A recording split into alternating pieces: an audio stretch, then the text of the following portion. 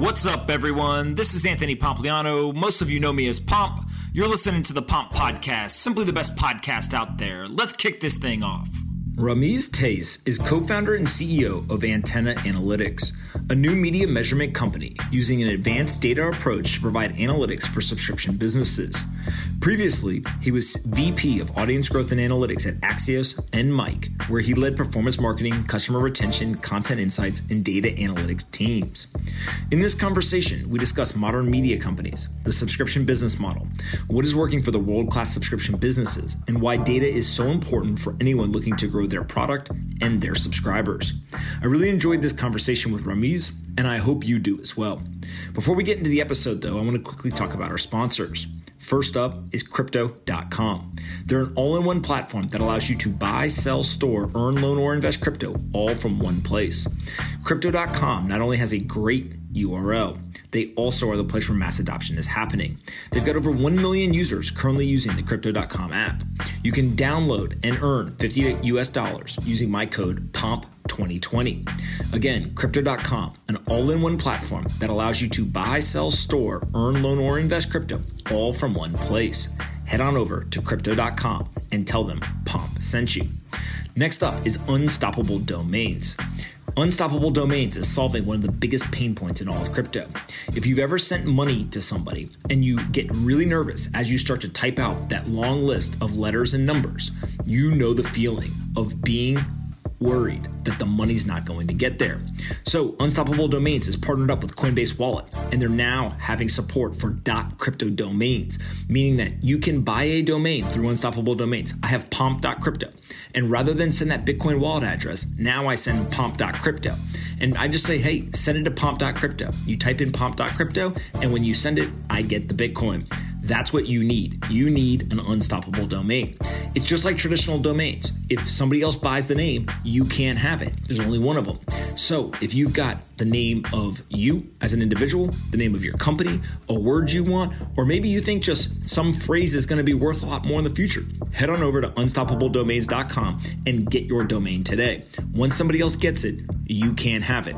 Unstoppabledomains.com. Go get your .crypto or .zil domain today. Next up is Level, LVL. This is a new crypto investing platform that I'm an investor in. They allow anyone to trade an unlimited number of times per month for free. That's right, there's no catch. They have no trading fees and no spreads in the spot market. They make money on other products or other services. So if you buy or sell Bitcoin on any exchange, you're spending too much on trading fees, head on over to lvl.co/pomp and you can trade for free. No trading fees, no spreads. Go to lvl.co/pomp. Again, lvl.co/pomp.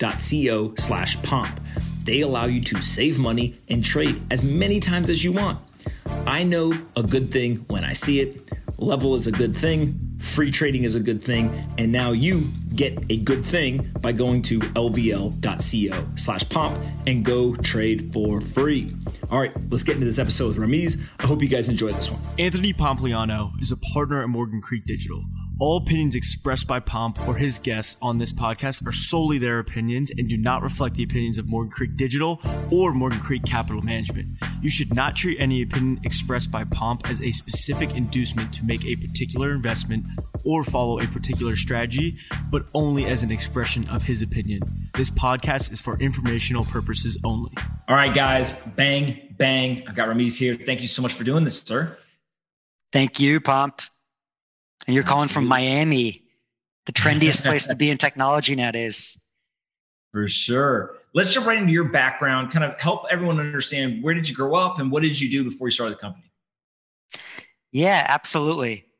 So I'm a proud immigrant. I grew up in India, or I was born in India, but I grew up mostly in New Jersey. And we just did the stereotypical thing and moved back from the city. So I'm embracing my roots on the other side of it.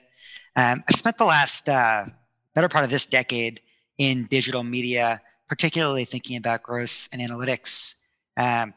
Before that, I had a brief stint in finance. And I'll tell you what, my first day on the job, I knew it would be a limited stint, but I put 5 hard years in between anyways. And so, look, I think when I think about the last 7-8 years that that I've focused on digital media, I think there's one really key theme, one thing that has just been a through line for the entire time. And that's this idea that the metrics that we were choosing to optimize our businesses for, they just weren't the right ones. And it grew from this kind of intuition, this inkling, to something that was just one of the strongest points of conviction I had in my entire personality. I spent a lot of time pounding the table that the idea of scale for scale's sake was wrong in media. And, I think we've kind of seen how that's turning out. And look, the idea is you can't win on scale because you're always competing with Facebook, who's going to have a lot more scale than any one media company is going to build. And in that world, you have to win on loyalty, on retention, on customer lifetime. And those are different metrics that most media companies had no experience, right? And if you think about the typical media company, it was a wholesaler. It was a B2B company that sold directly to telcos or to whoever. This new world, it's a direct to consumer operation that needs to fight for those customers every single day. And until we pick those metrics to optimize our businesses around, I think media is going to be in a tough place for years to come. Yeah, so let's break down kind of this two really antithetical worlds, right? One is let's go as broad as possible. Let's get as big of an audience as we possibly can. And then the other is maybe we want some scale, but really what we're focused on is kind of making sure there's no holes in the bucket, right? We want to really work on retention and loyalty and customer lifetime value. Let's start first with the first bucket. Who does that well? And then what are the downsides to the let's go after broad scale type business model? Look, I think the people that do that well do not consider themselves media companies. I think YouTube, Facebook, Google, they all do that extremely well. And the reason they're able to do that extremely well is they can source content without necessarily paying for it from every corner of the world. And so they can serve every constituency quite well without the economics turning upside down. I think when you think about the other version, which is picking a lane and growing meaningfully to a big scale within that lane, there's tons of examples out there. There's individual creators, your YouTube creator, that really serve one audience, whether it's Marcus Brownlee or others on YouTube. There's big media companies like the New York Times and others that are focusing that strategy. And what we're seeing in the streaming world as well is kind of resembling that. But look, I think what makes that possible is fundamentally the internet is a global community. And so when you say, hey, we're going to target this niche, well, this niche is a whole lot more people in terms of the addressable market than it was even 10 years ago, and certainly more. And so each niche has a massive, massive audience. And by the way, whether you have 100 people in your audience and you charge them $1 each, or you have one person in your audience and you charge them $100, you're making the same amount of money. That dollar amount that each person's willing to pay has kind of been historically very underestimated for the right product. Elaborate on that a little bit, right? When you say that it's been underestimated, I guess what's kind of the historical view on readers' willingness to pay? And then kind of where do you think people have been misguided? Like what maybe is the actual truth that you're discovering? Yeah, well, look, our data shows that people have multiple subscriptions for each individual subscriber. And that's even more when you think about it at the household level. And that number has continued to grow for the last 3 years unencumbered. So people do have more of an appetite for this than I think we initially thought. And this idea of subscription fatigue, it hasn't come true yet. What we know will happen, and what happens in almost every mature commerce industry, is people manage their budget. They have a set amount. And if they get this thing, from the grocery store, they put this other thing back on the shelf. I don't think we're there yet. That's not what the data shows. And even once we get there, there's so much opportunity for multiple subscriptions within that wallet, because during football season, you might have your one portfolio of 3 subscriptions, but then in the spring or summer, during kind of hit movie season, you might have another portfolio. And so even if you only have room for 3 subscriptions at one time, you might have room for 12 over the course of the year. And so there's actually tons of room for many more media brands to exist for kind of each use case or person or psychographic. And we're not there yet. So let's start a little bit about the company that you're building today. What was the impetus for the idea, and what does the product look like? Yeah, well, look, I told you that myself and actually my co-founder, Jonathan, we had spent a lot of time pounding the table about these metrics and reorienting the businesses that we were at to focus on customer funnels, retention, lifetime value. Well, we thought, wouldn't it be great if we could help more than one company at once? And really, hence Antenna was born. So what does Antenna do? It's a measurement and analytics company for subscription media businesses. And it's built on this premise that in a world where distribution is fixed, people don't cancel their cable subscriptions after they watch football and NFL on Sunday. You just need to think about viewership. It's easy. In a world where people do cancel CBS All Access, for example, the day after they watch a bunch of NFL games, you can't just think about viewership because you don't have a subscriber in the first place who's watching. And so we're basically bringing all of those metrics we've spent a lot of time thinking about and sharing them transparently across the entire industry. These companies have a ton of data on their own customers, but what's the churn rate when you don't know if it's good or bad, right? What's attainable without any sort of benchmarking or competitive intel? And by the way, Netflix, Apple, Amazon, they're not exactly prone to share information like that. It's really hard to know whether you're doing well or not. And by the way, Netflix can have all the information about its own customer as possible. When it's operating in a crowded marketplace of other alternatives, chances are someone doesn't cancel Netflix because of something Netflix did. It's because of something over there that someone else is doing. And so that context really, really matters. And that's essentially what Antenna exists to provide. So this entire trend towards subscription media, obviously we see everyone from the New York Times executing this with millions of subscribers down to a lot of kind of Substacks trying to get to 100 fans, 1,000 fans. What's driving this trend or this focus on subscription? Is it literally just out of necessity? Well, I think there's a couple of things. I think once the cat is out of the bag, once Netflix and Spotify exist and they show people that they can get only what they want, it's hard to put that genie in the bottle. I'm mixing metaphors there. And I want to be clear. There are tremendous benefits to bundled media. The bundle is not fundamentally bad, and it will likely exist again at some point. But the specific place we were at with the cable bundle and the media bundle more broadly prior to Netflix was too much content that not enough people cared for. And there was a variety of reasons that drove that. And so there was this incredible opportunity for unbundling. And look, people have a variety of interests, and there have been subscription properties that have formed with each of those interests, and people are more or less loving it at the moment. The other part of it is this kind of price times volume equation I laid out earlier. If you're only going to go after a certain subset of the market, you want to drive a much higher average revenue per subscriber or user. And one of the best ways to do that is user-generated revenue, because the rates there are just much higher than advertising, which is the obvious alternative.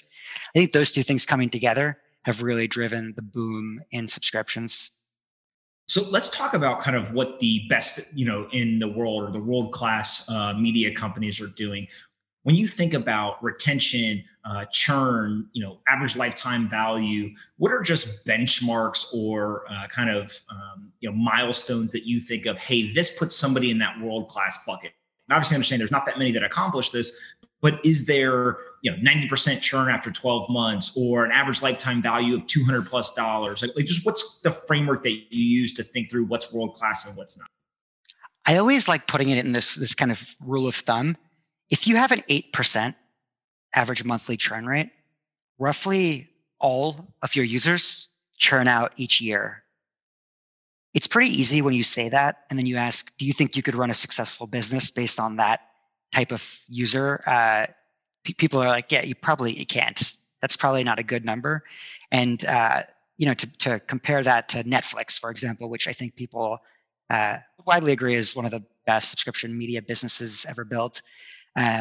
Their monthly number is closer to 3%. And so, but there's a lot that are not 3%. There's a lot that are closer to 8%. And so I just thinking about that rule of thumb of if you had your user last for less than a year and then they were gone, and that happened for every single user in your user base, do you think you could build this business? I think that's such an easy rule of thumb, and it's essentially 8 point something percent that's the number. And so when you think through the reasons for high churn, right? Let's call 8%, it gets you that high churn. Is this something that the content's bad? Is it that it's mispriced? Like, what do you see as some of the common mistakes that media operators are making that leads to that high churn? Yeah, let's put it in 3 to 4 different categories. The first you mentioned is pricing, right? That's a definite category, and we see, and it differs over time for different services, but pricing increases do have an impact on churn rate. With some services, it's a one-time impact because they do have a ton of loyal users. With others, it's kind of a never-ending impact where people continue to churn because they're just not as loyal. The second is obviously what's the programming on there, and this is really important for especially streamers. But in a world where you're maximizing viewership, and what you want is the Super Bowl or Game of Thrones, because if you have one of those marquee shows, you're going to really, really make or break your year.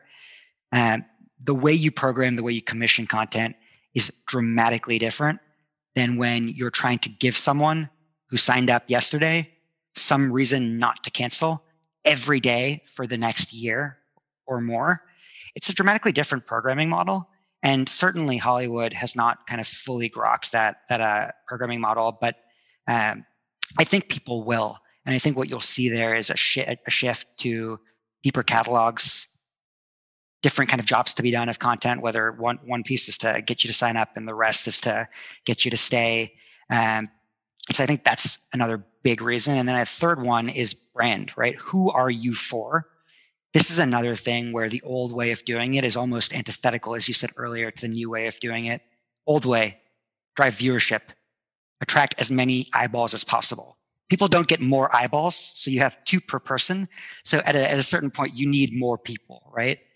Well, the flip side of that is find a niche and get them to pay you more and more and more.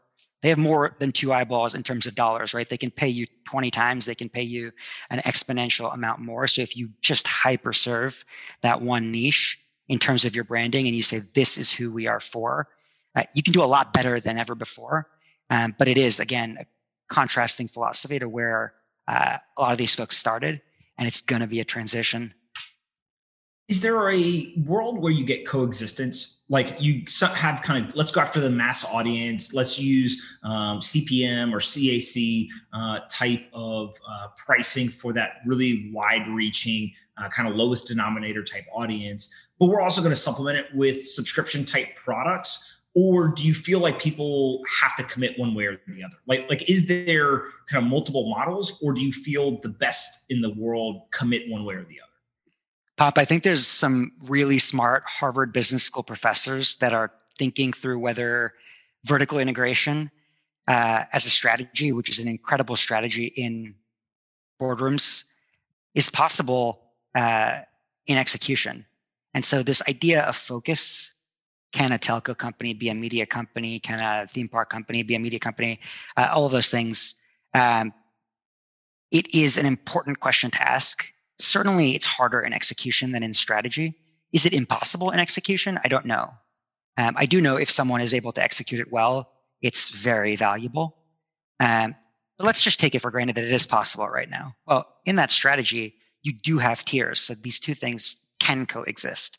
You do have a top of the funnel where it is more broad-based, it is more fleeting, the consumption is more passive, and you might be known to everyone in the world or certainly a large swath of people. Below that, some percentage of that big audience, they might want to go deeper. They might be the hyper fans that want to meet the personalities, the creators. They want to go to the theme parks. They want swag. And those 2 things can coexist. I would say, in addition to, it's hard because incentives aren't always aligned.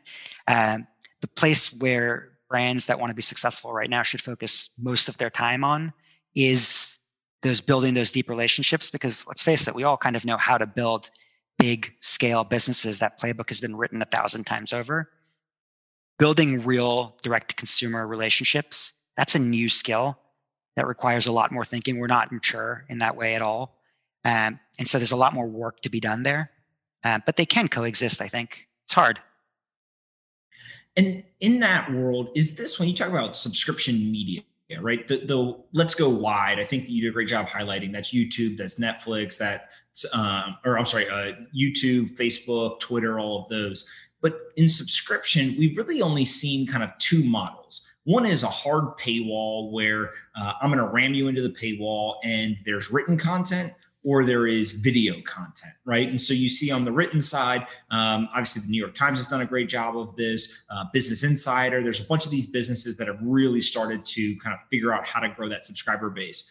On the video side, you've seen things like Masterclass, you've seen Netflix. What we haven't heard a lot about is subscription podcasts or audio, for example. I feel like people have pontificated a little bit, like, oh, that should be a thing because there's written content, there's video, like why not audio? But we haven't seen anything really work yet.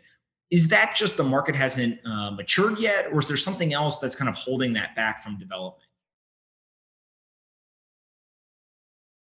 I don't know if you'd call it original sin in the podcast. And by the way, just taking a step back, the way we define kind of consumer entertainment, I think there's two things that really differentiate us from the Nielsen's of the world and what others do. The first I've really highlighted, it's this focus on purchase behavior and not viewership. The second is how we define consumer entertainment, right? It's not just big horizontal media. It's gaming, it's audio, it's user-generated content, it's edutainment or infotainment, as Masterclass might think of them. It's health and wellness. And so if you're a consumer, you are making trade-offs, not just between HBO Max and Netflix, but between HBO Max, Netflix, and Masterclass, and maybe Peloton. So that's kind of the second edge in which we think uniquely. To go back to your original question on podcasts, I don't know if you'd call this original sin or not, but one of the original sins of the podcast industry was that these incredibly talented creators, who often went through big media brands, used advertising as their primary method of funding their podcasts. And I think where that goes is a platform. I think Spotify is really making a push here, captures a bulk of the value as they build tools and automation into the system, right? And so the logical end for podcasting right now is an ecosystem where there's unbelievably talented creators, a plethora of them. There's a discovery and monetization layer. It might be Spotify. And that discovery and monetization layer captures a bulk of the value because any individual creator struggles to stand out or have leverage there. I think the biggest creators will likely then circumvent that or use that as a marketing tool. And I'm sure you think about this all the time. I know Sam Harris thinks about this, and I know others do. But for someone who has the level of engagement and brand and depth of relationship, Spotify, in this example, it doesn't just become your only monetization layer. It becomes your marketing funnel. And it might be audio products, but it might be non-audio products. And there's a whole set of vertical monetization you can create there. But that's not going to be available to everyone. And I think for someone to just say, hey, I'm going to do a podcast, and by the way, it's going to be paid, is going to be really tough because you're basically competing with a ton of free stuff out there and not in a differentiated way. But to contrast that with something like Sam Harris's meditation app, which is an audio-driven experience, there's going to be a huge market for things like that, in my opinion. So I'm not sure if that makes sense, but I'm sure you've thought about it quite a bit as well. No, look, I think that makes a ton of sense. And to me, really, it just comes down to, are you optimizing for only economic benefit, or are you optimizing for other things as well, right? And I think that this kind of idea of having multiple products for a brand or an individual really drives a lot of that as well, because there is a trade-off. If you want to optimize for revenue, yes, you should go subscription only, and you should go get people behind that paywall over a long period of time. But that does kill a lot of the virality, that kills a lot of the growth and things like that. So I think maybe Sam's probably one of the people who's figured out kind of this medium ground where, some of the episode is out in front of the paywall and then it hits you with a hard paywall. If you want to listen to the rest, you got to go pay. So I think that will be more innovation there. But it is a very interesting thing because I think there's people like Luminary and others who've kind of taken stabs at it. But no one seems to have really nailed it. I know Andrew Wilkinson and a bunch of people working on Supercast, they're trying, and that platform is pretty interesting. So we'll see what happens. I want to talk a little bit about your guys' platform. Tell us, kind of if I end up coming in and I use the product, like how does the product actually work, and what are the insights that I can glean from it that maybe I wouldn't be able to get out of Google Analytics or some other analytics service?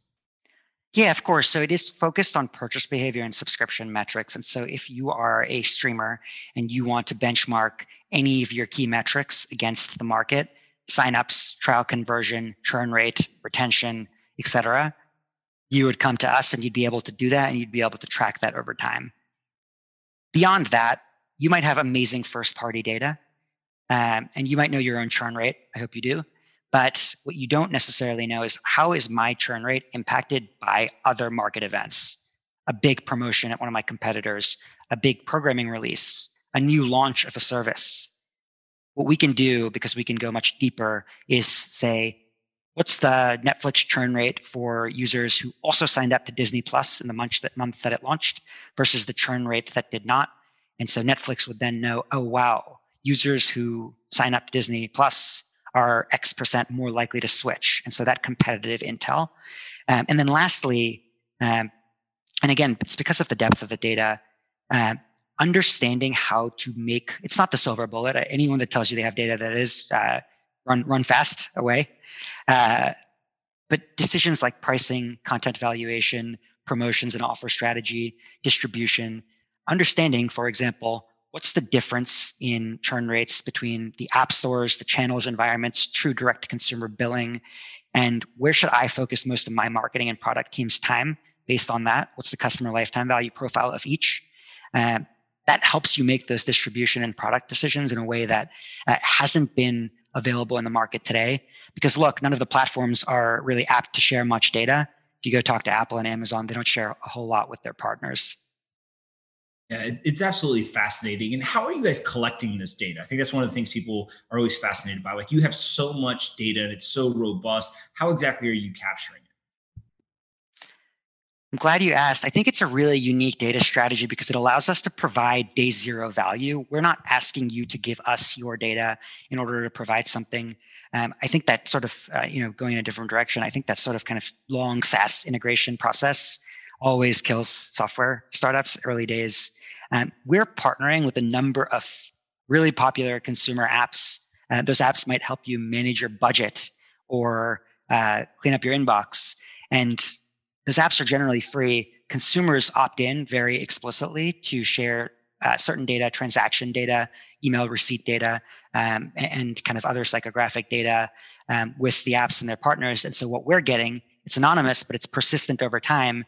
User 123 signed up to Netflix 2 years ago. They canceled Netflix 30 days ago, and they immediately signed up to Peacock. That's how we're putting the metrics together. And what I love about it is, at the end of the day, those consumers that are sharing the data, they're actually getting a value because these companies that provide them the entertainment they love day in and day out are making smarter decisions because of the data they're providing, which I love that it's kind of a virtuous cycle at the end of the day. You guys have built this amazing product, but you've raised capital. You've put a lot of really smart people around the table. Talk a little bit about the fundraising strategy to date, who the investors are, and kind of the logic behind partnering with those investors over others. Yeah, so we raised a little bit over $4 million, and it was led by a fund called Rain Ventures. They're the VC fund of a really big media merchant bank called the Rain Group, which a lot of people know. And a ton of great angels supported as well, including a bunch of media and technology founders, executives. We did that a few weeks ago, actually. And it was, look, fundraising is not success, but it certainly allows you to hire and operate to get there. There's a couple of reasons why we really thought now was the right time to fundraise. And I think it'll sound familiar to people who have built successful startups before. We're early in our journey, but you can feel this moment when you have momentum and product market fit. And I'll put it in maybe 4 phases. The first is, I don't know if I can curse in this podcast, but fuck it, let's try some shit. Right? That's the pre-seed phase, maybe. The second is, hey, this problem we have identified is real, it is valuable, and people really care. Whether or not we have the right solution, I couldn't tell you. The third is, hey, our product is starting to push some of the right buttons for this huge problem we've identified. And the fourth is, whoa, it's working, scale, scale, scale, build process. I would say we're very early on in the third one. The problem we've identified definitely exists. The urgency is there. We've heard it countless times, hundreds of times. And some of the things we're doing might not be it, but it's in the neighborhood. We know that this focus on purchase behavior is what people are interested in. We know that this data is not easily available other places. We know people are trying to make pricing, distribution decisions, and they feel naked in terms of the data that they have. And so because we feel like we're at that kind of beginning of the third cycle, we thought, look, we need to raise some money right now to accelerate building our own product so we can recognize this incredible urgent problem that we've identified. And that's kind of the rationale for why we did it. Rain stands for themselves in terms of why we chose to partner with them. And so I won't talk too much about them, but only a couple of weeks in, and they have blown me away in terms of their sophistication and how leaned in they are. I love it. Talk to me about how you guys make money. A lot of people hear this. They'll say, hey, the product's amazing. You've got great partners. How the hell do these guys plan to make money? Our customers subscribe to the data. And essentially, it's syndicated research, which is a bunch of reports, essentially, and raw data, as well as some analyst hours. And the idea and how market measurement has worked in a number of paradigms and industries before us is we provide this data that's differentiated and we stamp it with our kind of seal of approval. So the methodology is very well understood and trusted. And our customers build IP around it. So they think about the right questions to ask of the data. And they ask those questions over and over. And look, their competitor might not be as crafty or smart. And that's kind of the value that the data brings. But even when everyone has it, there's more value on top of that because there's some groups that are really smart in how they use the data. So that's kind of how we make money and why it's valuable long term. A subscription business model for somebody who analyzes subscription models. Exactly. Very meta. Very meta. Absolutely shocking. And by the way, on that note, I think a lot of people like the idea of a subscription business model because, hey, recurring revenue is cool. That's a great outcome, but I think people should start to analyze that problem a little bit more from first principles. For us, the reason a subscription made sense is that the market changes every day, every week. I mean, just the streaming market alone, you have HBO Max putting all of their movies direct to SVOD, Warner Media putting all their movies direct to HBO Max. You have Disney releasing a dozen Pixar and Marvel movies direct to their platform. You have Paramount Plus and Discovery Plus launching in just a few weeks. Every day, every week, every month, there is a new story. And so if we were just to do one-time engagements, our customers would miss a lot of how that changes. And in a world that's this dynamic, you don't want to be left out on that. Yeah, that's so fascinating. Before I let you go, I always ask everyone the same 2 questions. You'll get to ask me one to wrap us up here. The first question is, what is the most important book that you've ever read? And I'm going to change it. What is just the most important subscription business that you've either paid or content you've consumed from? Awesome. That's a good question. I have to say Stratechery, which is Ben Thompson's, I would call it blog, but it's really much, much more than a blog. I'm sure you've gotten that answer before. Stratechery, for me, was the foundation of how I understand the world today when it comes to media and technology, which is, by the way, what I spend more time thinking about than any other one thing in my life. And it really was, it's stemming from this idea that in a world where everyone is your audience and reaching everyone in the world is extremely cheap with marketing platforms like Facebook or Google, getting a huge audience is not valuable because anyone can do it. And so if anyone can do it, how do you build value? The way you build value is to create deep, lasting relationships with users such that they stay retained and they continue to pay you money such that their customer lifetime value is bigger. So it really ties back to what I'm doing right now with Antenna. So I have to credit Ben there for that. It's a fantastic answer. Aliens, are you a believer or a non-believer? I'm sure you've read Tim Urban, who runs Wait But Why's Fermi Paradox.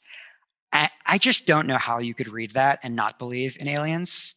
And then when you look at the complexity of the world today and you look at how insufficient human IQ or the way we approach it is, there has to be more, right?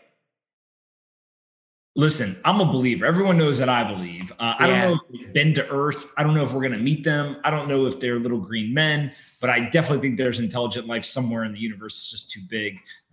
But the more granular you go into some of the conspiracy theories, maybe I'm not there, but that's okay. You could ask me one question to finish up. What do you got for me? Pomp, do you want a Bitcoin question or a non-Bitcoin question, or should I ask both? Go ahead. Fire away with both. Awesome.